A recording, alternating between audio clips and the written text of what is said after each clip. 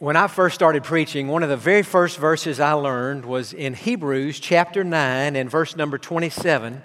And that verse says this: "It has been appointed to men to die once, and after this, the judgment." Now think about what that verse is saying. You and I have an appointment with death. We don't know when it is, but God knows. In fact, the Bible says in Psalm 139 in verse 16 that before we were ever born, God numbered out how many days that we would live, and God wrote that number in a book. So on God's calendar, there is a day when you will die, and there's a day when I will die. And not only that, on God's calendar, there is a date when we will stand before Him in judgment. Now, we know that those of us who are saved, the judgment that we will stand before God at is the judgment seat of Christ. It's not a judgment of sin. It's a judgment instead on how we have lived our lives. And if we have been faithful and served God, and if our motives have been right, God will reward us for a life of faithful service to Him. If we've not had the right motives, and if we've not served Him, then we'll lose those rewards. But it will not be a judgment for sins, because our sins were judged when Jesus Christ died on that cross. He took our judgment and He took our punishment. But for those who have never been saved, the judgment that is in their future is known as the Great White Throne Judgment. We talked about that last Sunday morning. It is the judgment of the unsaved. That is, there's coming a day when those who have never been saved will stand before Jesus Christ at the Great White Throne Judgment. As we saw last week, it is Jesus Himself who is holding this court. He told us in John chapter 5 and verse 22 that the Father judges no one, but has committed all judgment to the Son. So if you think about it, it makes sense. Those who have rejected Christ will one day stand before Christ, and they'll have to give an account for their lives. And so we're talking and thinking again this morning about the Great White Throne Judgment. Now, one of the things I said last week, and I think it'd be a good thing to remind us of today, is that at this judgment, there's a judge, but there's no jury. There are defendants, but they have no defense. There's a verdict that will be handed down, but there's no appeal. And there's a sentence, but the sentence has no end. Now, if you remember last Sunday morning, I gave the 5 different categories of unsaved people that will be standing at the Great White Throne Judgment. And I quoted Adrian Rogers, who had divided all unsaved people into one of these 5 categories. And he said, at the Great White Throne Judgment, that is the final judgment, there will first of all be out-and-out sinners. That is, people who have mocked God, denied God, lived as though there were no God. They'll be there. But not only them, self-righteous people will be at this judgment. That is, people who thought they were so good that they never needed to be forgiven and they never needed to be saved because they would just get to heaven on their own merits. Procrastinators will also be at the final judgment. These are those who knew they needed to be saved. They intended to be saved, but they put it off, and now it will be too late. Unsaved church members will be at the final judgment. These are people who have trusted in and relied upon the fact that they were a member of some church, the fact that they have been baptized, and yet that'll do them absolutely no good at the final judgment. And then there will be those who have never heard the gospel and didn't know about Jesus, and they did not respond to the light that they had from God, to the general revelation that is available to all of us in nature. They rejected that, and they never got the gospel. And since they didn't respond to the light they had, they did not get more light. And one day they too will stand before Jesus Christ at the Great White Throne Judgment. And so if you have your Bibles this morning, if you would open them please to Revelation chapter 20. This judgment is so important that we're spending 2 Sunday mornings thinking about it. Again, the Great White Throne Judgment. Now, let's pick up reading in verse number 11. Now remember, the Apostle John is having a vision of future events. And at this point in his vision, he is seeing this particular judgment. And notice what he says beginning in verse 11. Then I saw a great white throne, and Him, that is Jesus, who sat on it, from whose face the earth and heaven fled away, and there was found no place for them. And I saw the dead, that is the spiritually dead, small and great, the little shots and the big shots, the knowns and the unknowns, the famous and those who nobody's ever heard of. They're all there together, standing before God, and books were opened. Now, what are these books that will be opened at the great white throne judgment? Well, let's read on. And another book was opened, which is the book of life. And the dead were judged according to their works by the things which were written in the books. The sea gave up the dead who were in it, and death and Hades delivered up the dead who were in them. And they were judged, each one according to his works. Now, it's talking about death giving up the dead in them, Hades giving. What is this? Well, remember, when an unbeliever dies, that person goes to Hades. They don't go to hell, they go to Hades, but their body is buried. The grave has the body, but Hades has the soul. But just before the great white throne judgment, their bodies will come up out of the graves, their souls will come up out of Hades, and they will be reunited with each other. And so just like Christians will have resurrected bodies, unsaved people will have new bodies that will be suited and fitted for their eternity in hell. And so their souls and their bodies will be reunited, new bodies, and they will be standing before Jesus Christ at this final judgment. It is a horrifying, horrifying thought and a horrifying scene. And here we read that as these books are opened, the unsaved will be judged by the works that their lives have left behind, by the things that they have done in their bodies. So, the two questions I want us to ask today are, first of all, what charges will be brought against them?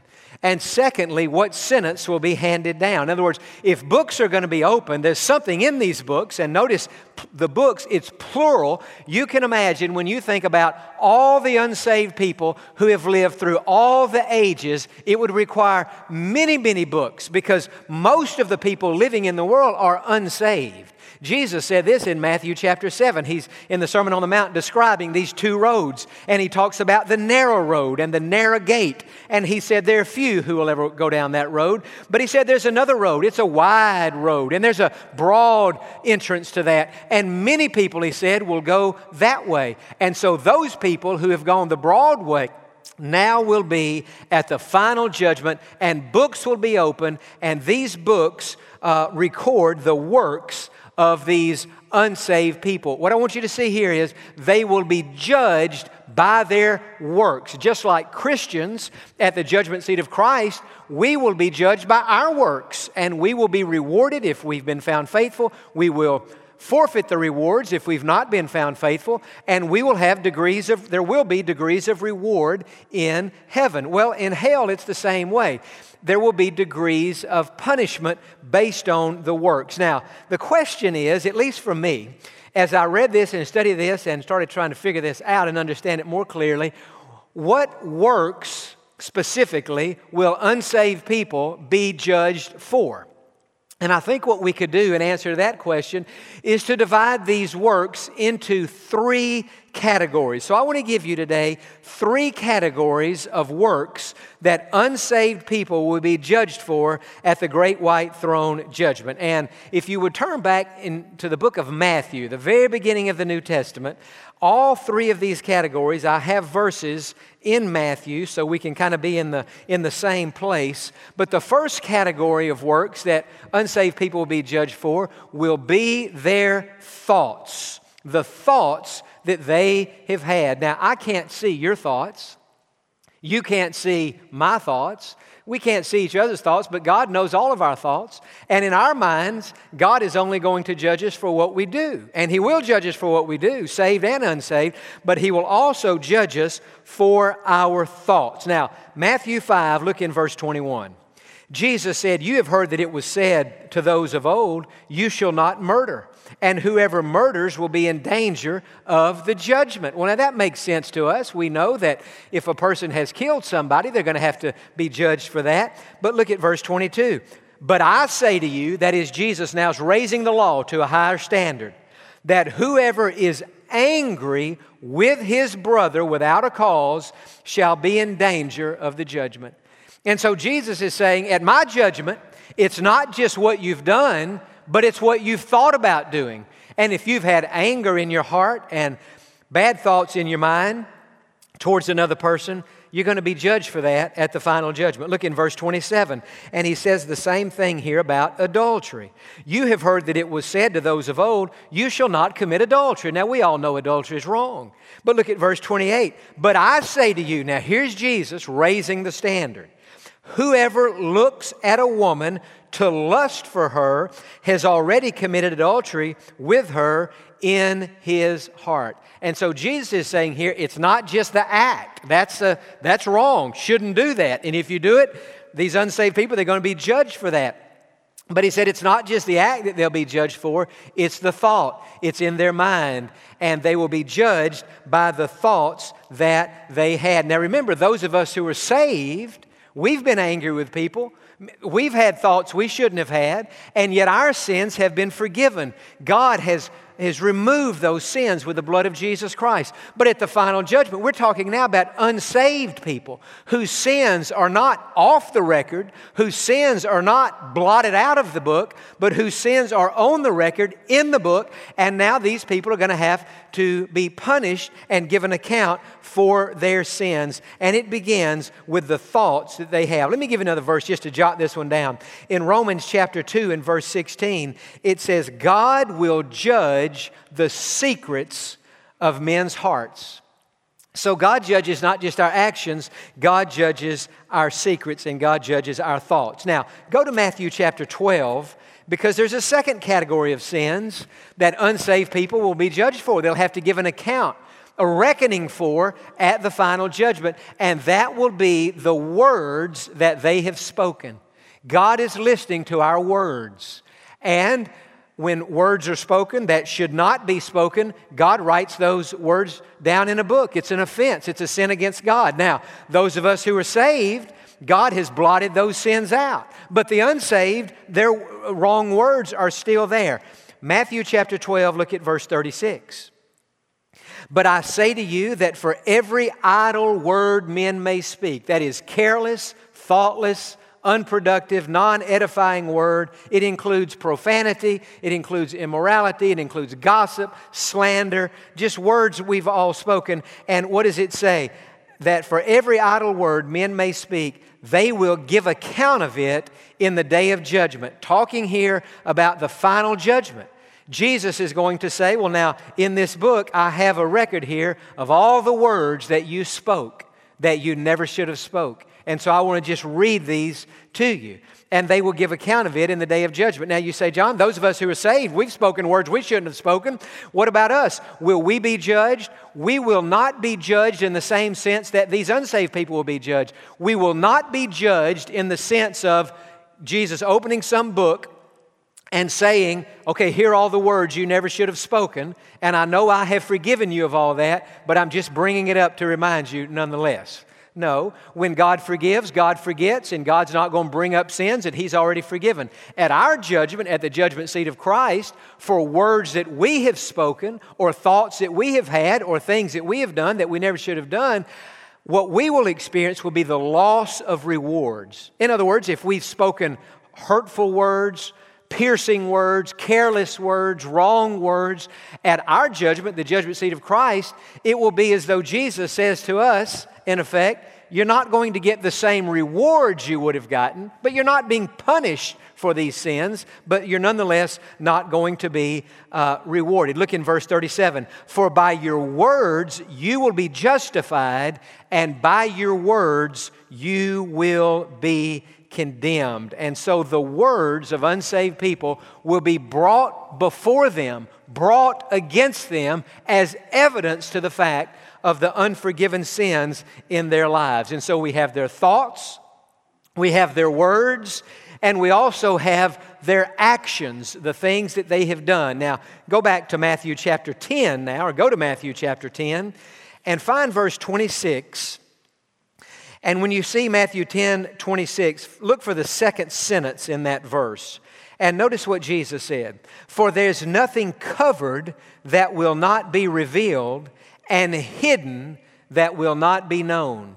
And so at the final judgment, sins that have been covered over, sins that have been hidden, will all come to the surface. It will all come to the light, and they will be judged by those sins. Now, turn back, if you would, to the Old Testament book of Proverbs, chapter number 28, because this is an interesting verse, and this is a verse I think of from time to time. But in Proverbs chapter 28, down in verse 13, let me give you just a moment to find that, because this is one of those classic verses that you would want to have marked and underlined in your Bible, if indeed you are a Bible underliner, and I hope you are. Proverbs 28:13, notice what it says.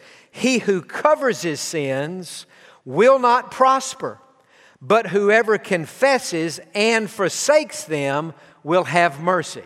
And so there's a principle in the Bible that says, if you cover your sins, one day God is going to uncover them. But if you uncover your sins, then God will cover them. What we cover, God uncovers, and what we uncover, God covers with His love and mercy and grace and with the blood of Jesus Christ. He covers it with His forgiveness. But it says, he who covers his sins will not prosper. And so at the final judgment, those who have covered their sins, hidden their sins, minimized, trivialized their sins, who have said, compared to everybody else's sins, my sins are not that bad, Jesus is going to say, okay, now what I'm going to do is I'm going to uncover your sins, and I'm going to share with you from these books every thought that you've had that was not right, every word that you've spoken that you never should have spoken, and everything that you've ever done that you never should have done. That's why I'm saying it's a horrifying sin. That's why I said at the beginning, there are defendants, but there's no defense. There's a judge, but there's no jury. There's a verdict, but there is no appeal, because they will be guilty as charged, and they will know that they are guilty, and they will know that they never went to God, they never sought His forgiveness, and they will know, Jesus will be explaining to them why they're going to hell. In other words, it is as though Jesus is saying to these unsaved people, before you go to hell, I want to just explain to you why you're going to hell. I don't want there to be any confusion in your mind. You're going to hell because of thoughts you've had, words you've spoken, deeds you've done that were unforgiven. You never confessed them. You never repented of them. You never asked my forgiveness. You never uncovered those sins so that I could cover them. Instead, you covered them over. And at the final judgment, whatever has been covered will be uncovered. Nothing will be hidden. Nothing will be uncovered. Everything at this judgment will come to the light. Now, as we think about saved people and unsaved people, the fact is, saved people and unsaved people commit many of the same sins. And so if you're here today and you're not a Christian, you're not a believer, you've never received Jesus Christ, I don't want you to sit there with the idea that you're worse than those of us who have been saved. Maybe you're sitting by a believer, you're sitting by a Christian, and you've not yet made that decision. Listen, there's a chance that the person sitting next to you today has committed more sins than you have. Turn to them and say, I always thought that was the case, that you had maybe done more. Well, no, don't say that. That'll be a word that'll be held against you at the final judgment. But just because a person is a Christian, that doesn't mean that they have sinned less than the person who's not a Christian. Doesn't mean that at all. Because remember, at the final judgment, some of the unsaved people are going to be very self-righteous. They'll have lived good, moral, decent lives. And yet their thoughts, they've sinned. Listen, you don't go to heaven based on the fact that you've sinned less. You go to heaven based on the fact that your sins have been forgiven. And you don't go to hell because you've sinned more. You go to hell because your sins, however many or however few, are unforgiven. And so it's not a matter of who has sinned most or who has done what. It's a matter of, have we been forgiven for whatever it is that we have done? And it's interesting to me, and I was thinking about this yesterday. As I think about the people in Scripture whom God greatly used, every one of them, without exception, had a strong awareness of their own sinfulness. Think about Isaiah in his book, Isaiah chapter 6. Here's Isaiah, and he's having this vision of God, and he's seeing God in all of his holiness. And what does Isaiah say? Isaiah says, "Woe is me, for I am undone, for I am a man of unclean lips." And in the presence of God, how does Isaiah describe himself? He says, "I'm undone. I have unclean lips." What did he mean when he said, "I have unclean"? It means Isaiah was saying, I have spoken things, I have said things that I never should have said. And in the presence of holy God, it all comes back to me. And I'm convicted of my sin. And what did God do upon that confession? God sent an angel, and that angel had dipped a coal of fire in the altar of heaven, symbolizing the blood of Jesus Christ. And he touched Isaiah's mouth with that, and his sin was expunged, and his sin was forgiven, and his sin was removed. But the point is, in the presence of holiness, Isaiah didn't say, well, I'm better than Jeremiah, or I'm better than this person over here. No, he said, woe is me, for I am undone. On one occasion, we read about a tax collector. He went to the temple to pray. And there were two men praying, a self-righteous person and a tax collector. The self-righteous person said, God, I thank you that I'm not like all these other sinners here. They commit adultery. They have bad thoughts. They do things they ought not to do. And God, I'm glad I'm not like this tax collector. Oh, God, I thank you that I fast twice a week. Thank you that I do all these good things. His prayer had no brokenness, no repentance, no confession of sin. Then the tax collector, it was his time to pray. And the Bible says, Jesus said in this story in Luke 18, he said he could not even look up to God, but he bowed his head and he beat his chest and he said, God, be merciful to me, a sinner. He saw his own sin in the light of God's holiness. I think about Simon Peter. He was in the inner circle of Jesus with James and John. On one occasion, Simon Peter, so convicted of Christ's holiness and his own sinfulness, he said to Jesus, depart from me, for I am a sinful man. How about Paul, the most effective Christian who's ever lived, the most influential Christian in the history of the world? He wrote 13 books in the New Testament. He may have written 14 if he wrote Hebrews. I think we could say that Paul was the greatest Christian of all time. But if Paul were here today and I said, the Apostle Paul was the greatest Christian of all time, Paul would stand up and say, John, did you never read the little book that I wrote to Timothy, 1 Timothy? Did you never read that first chapter? Did you never read verse 15 where I said these words, Christ Jesus came into this world to save sinners of whom I am chief? Paul didn't think of himself as the greatest sinner who ever lived. He thought of himself as the chief sinner.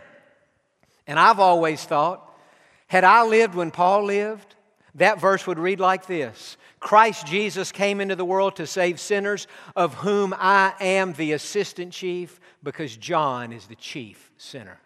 I feel that way about me. If Paul called himself the chief sinner, what in the world are we? We're sinners in the presence of holy God. But what have we done with our sins? We've uncovered those sins. We've confessed those sins. We've repented of those sins. And God in Christ has forgiven those sins and covered them over in the blood of Jesus Christ. And so those are the charges that will be brought against these unsaved people. Their thoughts, their words, and their actions. Now, you still with me? Say amen. What is the sentence that will be handed down? I mean, those are the charges.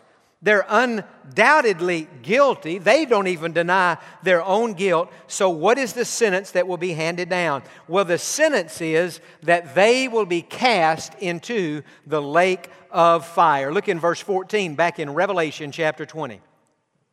Then death and Hades were cast into the lake of fire. This is the second death. Hell, this is an interesting side note. Hell in the Bible is described as the second death. You say, well, what's the first death? Well, the first death is physical death. The first death is physical. The second death is spiritual. Someone has said it well, and they say it this way. If you have only been born once, you will die twice. You will die physically and you will die spiritually. But if you've been born twice, if you've been born physically and born spiritually, if you've been born again, then you will only die once. You'll only know physical death. You'll never know the second death. Verse 15, and anyone not found written in the book of life was cast into the lake of fire. The lake of fire, as we saw a few weeks ago in our study of hell, is simply another name for hell. Gehenna in the Old Testament, the lake of fire is the expression used here. Gehenna is translated in our English Bibles with the word hell. So that's where they will be cast. I want to make two statements here about the unsaved people in this moment. Number one, their works will determine their punishment in hell. Their works will determine their punishment in hell. Statement number two, their lostness will determine their place in hell. In other words, they won't go to hell just because they've done these things, thought these things, or said these things, because those of us who are saved have thought, done, and said some of the same things. Again, they will go to hell because those things were unforgiven, and that is what will make them lost. Now, you know the word lost. Let me say it this way. If this were the 1920s, or the 1930s, or 40s, or 50s, and we were going to church every Sunday, like hopefully we would had we lived back then. When we went to church in the 1920s, 30s, 40s, or 50s, that word lost would have been a word that we would have heard regularly. But it's interesting. In churches today, you don't hear that word spoken of very much, lost. And yet the word lost is a Bible word. Jesus said in Luke chapter 19, I have come, he referred to himself as the Son of Man. The Son of Man has come to seek and to save that which is lost. You know, lost is one of the words in the Bible that describes an unsaved person. And I think it's a very descriptive word because when you hear the word lost, and we've all been lost. Driving on a vacation, we're going somewhere, we don't know how to get there. And even if we've got GPS and we took a wrong turn and we say, man, I'm lost. When a person is lost, what are they? They're disoriented. They're confused. Many times when we're lost, we're by ourselves, right? That's why we're lost, because we don't have anybody to try to help us. See, that word describes unsaved people. They're lost, they're disoriented, they're confused, they're alone, they're away from safety. When you're lost on a trip, don't you feel like you're away from safety? I don't know where I am. I don't have my bearings. Is this a good part of town or a bad part? Am I safe here? So when we're lost, we have all of those things. Years ago, I had gone to visit the medical center. I used to visit hospitals every Monday. For years I did that, and I was in the medical center one Monday and visiting some people in the hospital, and it was in the evening time. And so when I got in my pickup truck to drive back to Pasadena, it was nighttime. And I said to myself, I have driven this road to and from the medical center so many times, I'm bored with it. I want to take a different route. Well, that was my first mistake, because I took a route that ended me up in a pretty, at least in my estimation, a pretty rough and even dangerous part of town. And so I'm driving along there trying to figure this whole thing out, and I didn't know what to do. And so I called my friend, who at that time was Houston police officer, and I told him my plight. And I said, listen, I am here in a part of town I've never been in, and I don't know how to get out. I don't know how to get back to the interstate or to get to. I said, tell me what to do. And he said, well, what street are you on, and what is the cross street? He's very familiar with this part of town. So I told him the street I was on, and I told him the cross street, and here's what he said to me. He said, well, John, you're right. You're in a very rough part of town. Now, that's kind of scary to hear that from a police officer. And he said, but just keep driving, and maybe it'll get better. So I got to the next red light, and I told him where I was. He said, well, it's not getting better. It's getting worse. I said, what should I do? And this is the truth. He said, lock your doors. Well, I was in the pickup truck, single cab, and so I only had two doors. Well, they were both locked, and I drove on a little bit more. And I told him the next red light. I told him the street I was at, and I said, what should I do now? He said, what, John? He said, your doors are locked, right? I said, right.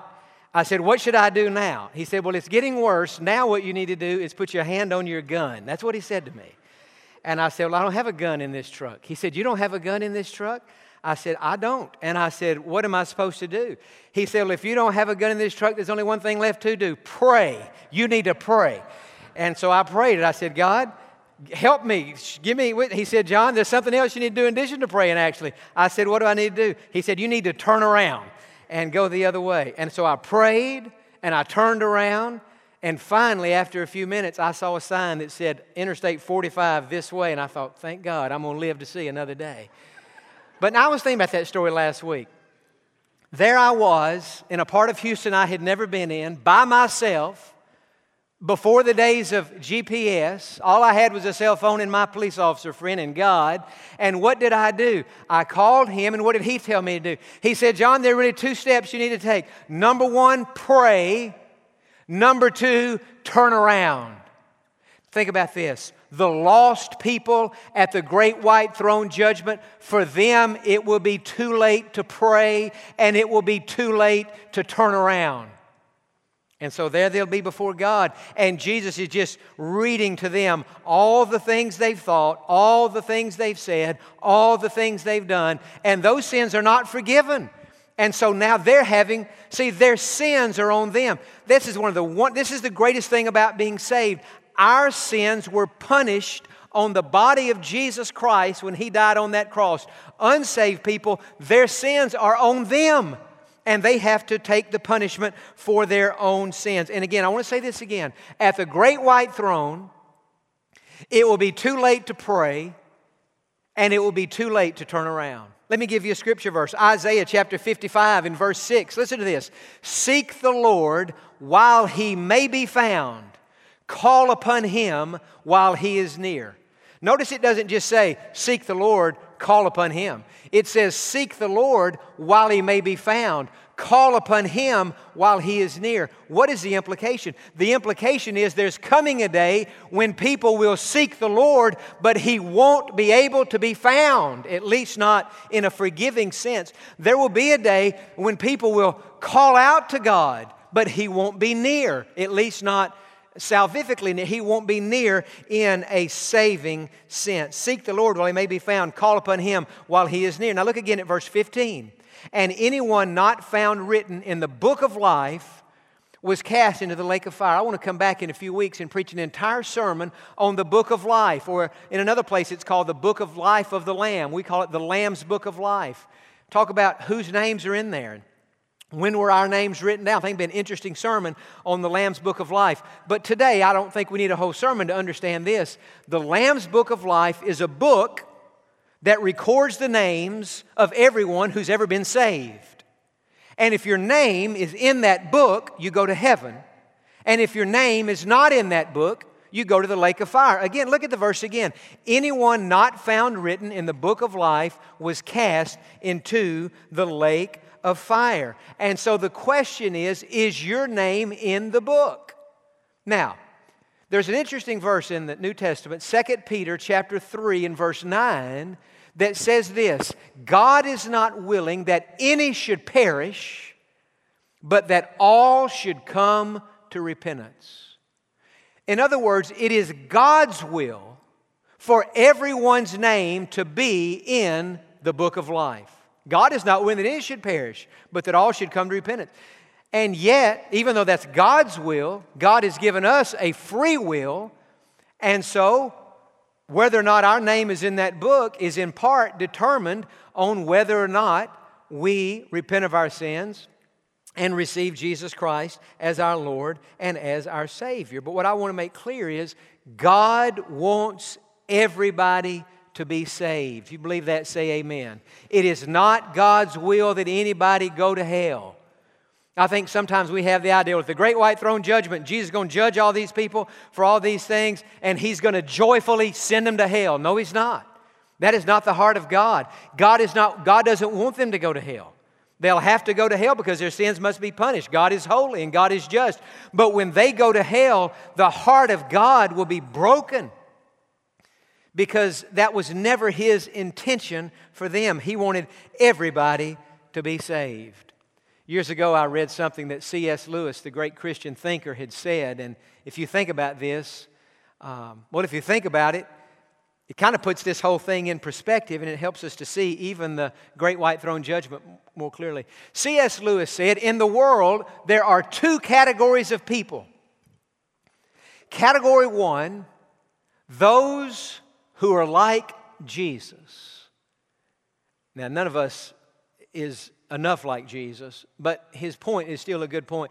Lewis said there are many people, or at least there are some people in the world who are like Jesus, and their prayer is to God as they go through life, not my will, but yours be done. In other words, sometime in life we come to a crossroads and we say, I really want to go this way, but I think God is telling me to go that way, and so am I going to do what I want to do, or am I going to do what God wants me to do? And at the crossroads of life, those of us who have truly been saved, at least more often than not, will say to God, God, not my will, but yours be done. Like Jesus in the Garden of Gethsemane, not my will, but yours be done. C.S. Lewis said there's a second category of people, and these are those who they're not like Jesus, they're like the devil. And their attitude is towards God, God, not your will, but mine be done. In other words, God, you're wanting me to go this way, but I'm wanting to go this way, and so I'm going to go the way I want to go. I know you're telling me to go here, but I'm going here. Not my will, but yours be done, category 1. Category 2, not your will, but mine be done. C.S. Lewis said, at the final judgment, a broken-hearted God will say to those in category 2, now listen to this language, as they drop into hell, not my will, but yours be done. I was not willing that any should perish. I wanted you to all get saved, but you didn't want to do that. A broken-hearted God will say to them, not my will, but yours be done. What will God be saying? He will be saying, I gave you time. I gave you opportunities. I gave you chances. And yet, you wanted to live your life apart from me. And so what will Jesus, the ultimate gentleman, be saying to those who are unsaved as they drop into hell? What will he be saying?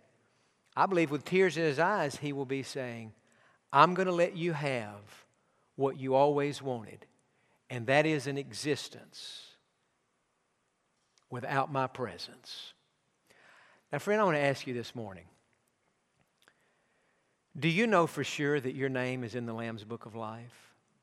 You know, I've been trying to figure out, I said this in the first service, I'll say it here and then we'll stop. I've been trying to figure out what in the world is going on with this pandemic, just like I'm sure you have and we all have. And when something like this happens, I always say to God, God, what are you up to? God, what are you saying? Why have you allowed this? I'm trying to figure out, even in our own church, what's happening. We're having, now the crowds are getting better. Last week we had over 1,000, and looks like today, when they add it all up, it'll probably be more than that as well. But still, we're having about a third of the crowds that we normally have. And yet we're seeing about 3 times the number of people get saved that normally get saved. How could you have a third of the crowd and 3 times the people? Dad mentioned it earlier in the welcome. Last week, to the glory of God, 17 people got saved. 17 people got saved. In the first service today, at the 9 o'clock service, 5 people got saved in the first service this morning. In the last week, 22, there may have been more than that. I'm talking about in the room who stood up. 22 people have been saved, or either they've made sure that they're saved. How could you have a third of the crowd and 3 times the decision? And that's what I'm saying. What is God up to? Well, I'll tell you what I think God's up to. God is up to causing people to think about that which matters in life. And I'll tell you, that which matters in life is that which is eternal and that which will last forever. Do you think at the judgment, either the judgment seat of Christ or the great white throne, that it will matter how much money you had, how popular you were, how successful you were, even how long you lived? No. The only thing will matter is whether or not you're saved. And so today, in this service, I'm just asking a simple question. Do you know for sure that your name is in the book of life? And if you would say, you know what, John? Honest answer to that question is, no, I don't. I hope it is. I think it might be, but I don't know for sure that it is. I'm going to give you an opportunity today to make 100% sure that Jesus Christ is living in your heart. I'm going to lead you in a prayer, and you can pray this prayer silently in your heart to God. And the Bible says, whoever calls on the name of the Lord shall be saved.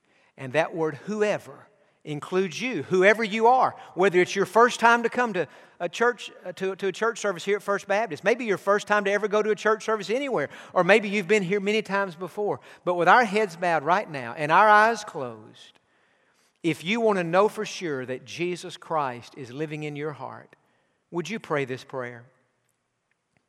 Just say, "Dear Jesus, I have thought things, I have said things, and I have done things that are wrong. And I confess that to you today. I uncover it. I ask you to forgive me.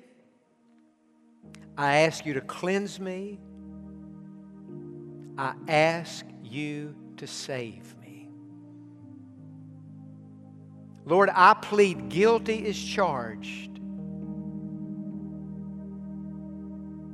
to everything I've done wrong. But Lord, today I want to settle my case in advance, out of court. And so right now I ask you to save me. Now friend, if you prayed that, say this to Jesus. Say, "Lord, not only do I ask you to save me, but I trust you to do it. I trust you. I don't trust the church. I don't trust my good intentions to do better in the future. I don't even trust this prayer. I'm not trusting this experience. I'm not clinging to this. I'm trusting you, Jesus. You. I'm trusting you with all of my heart.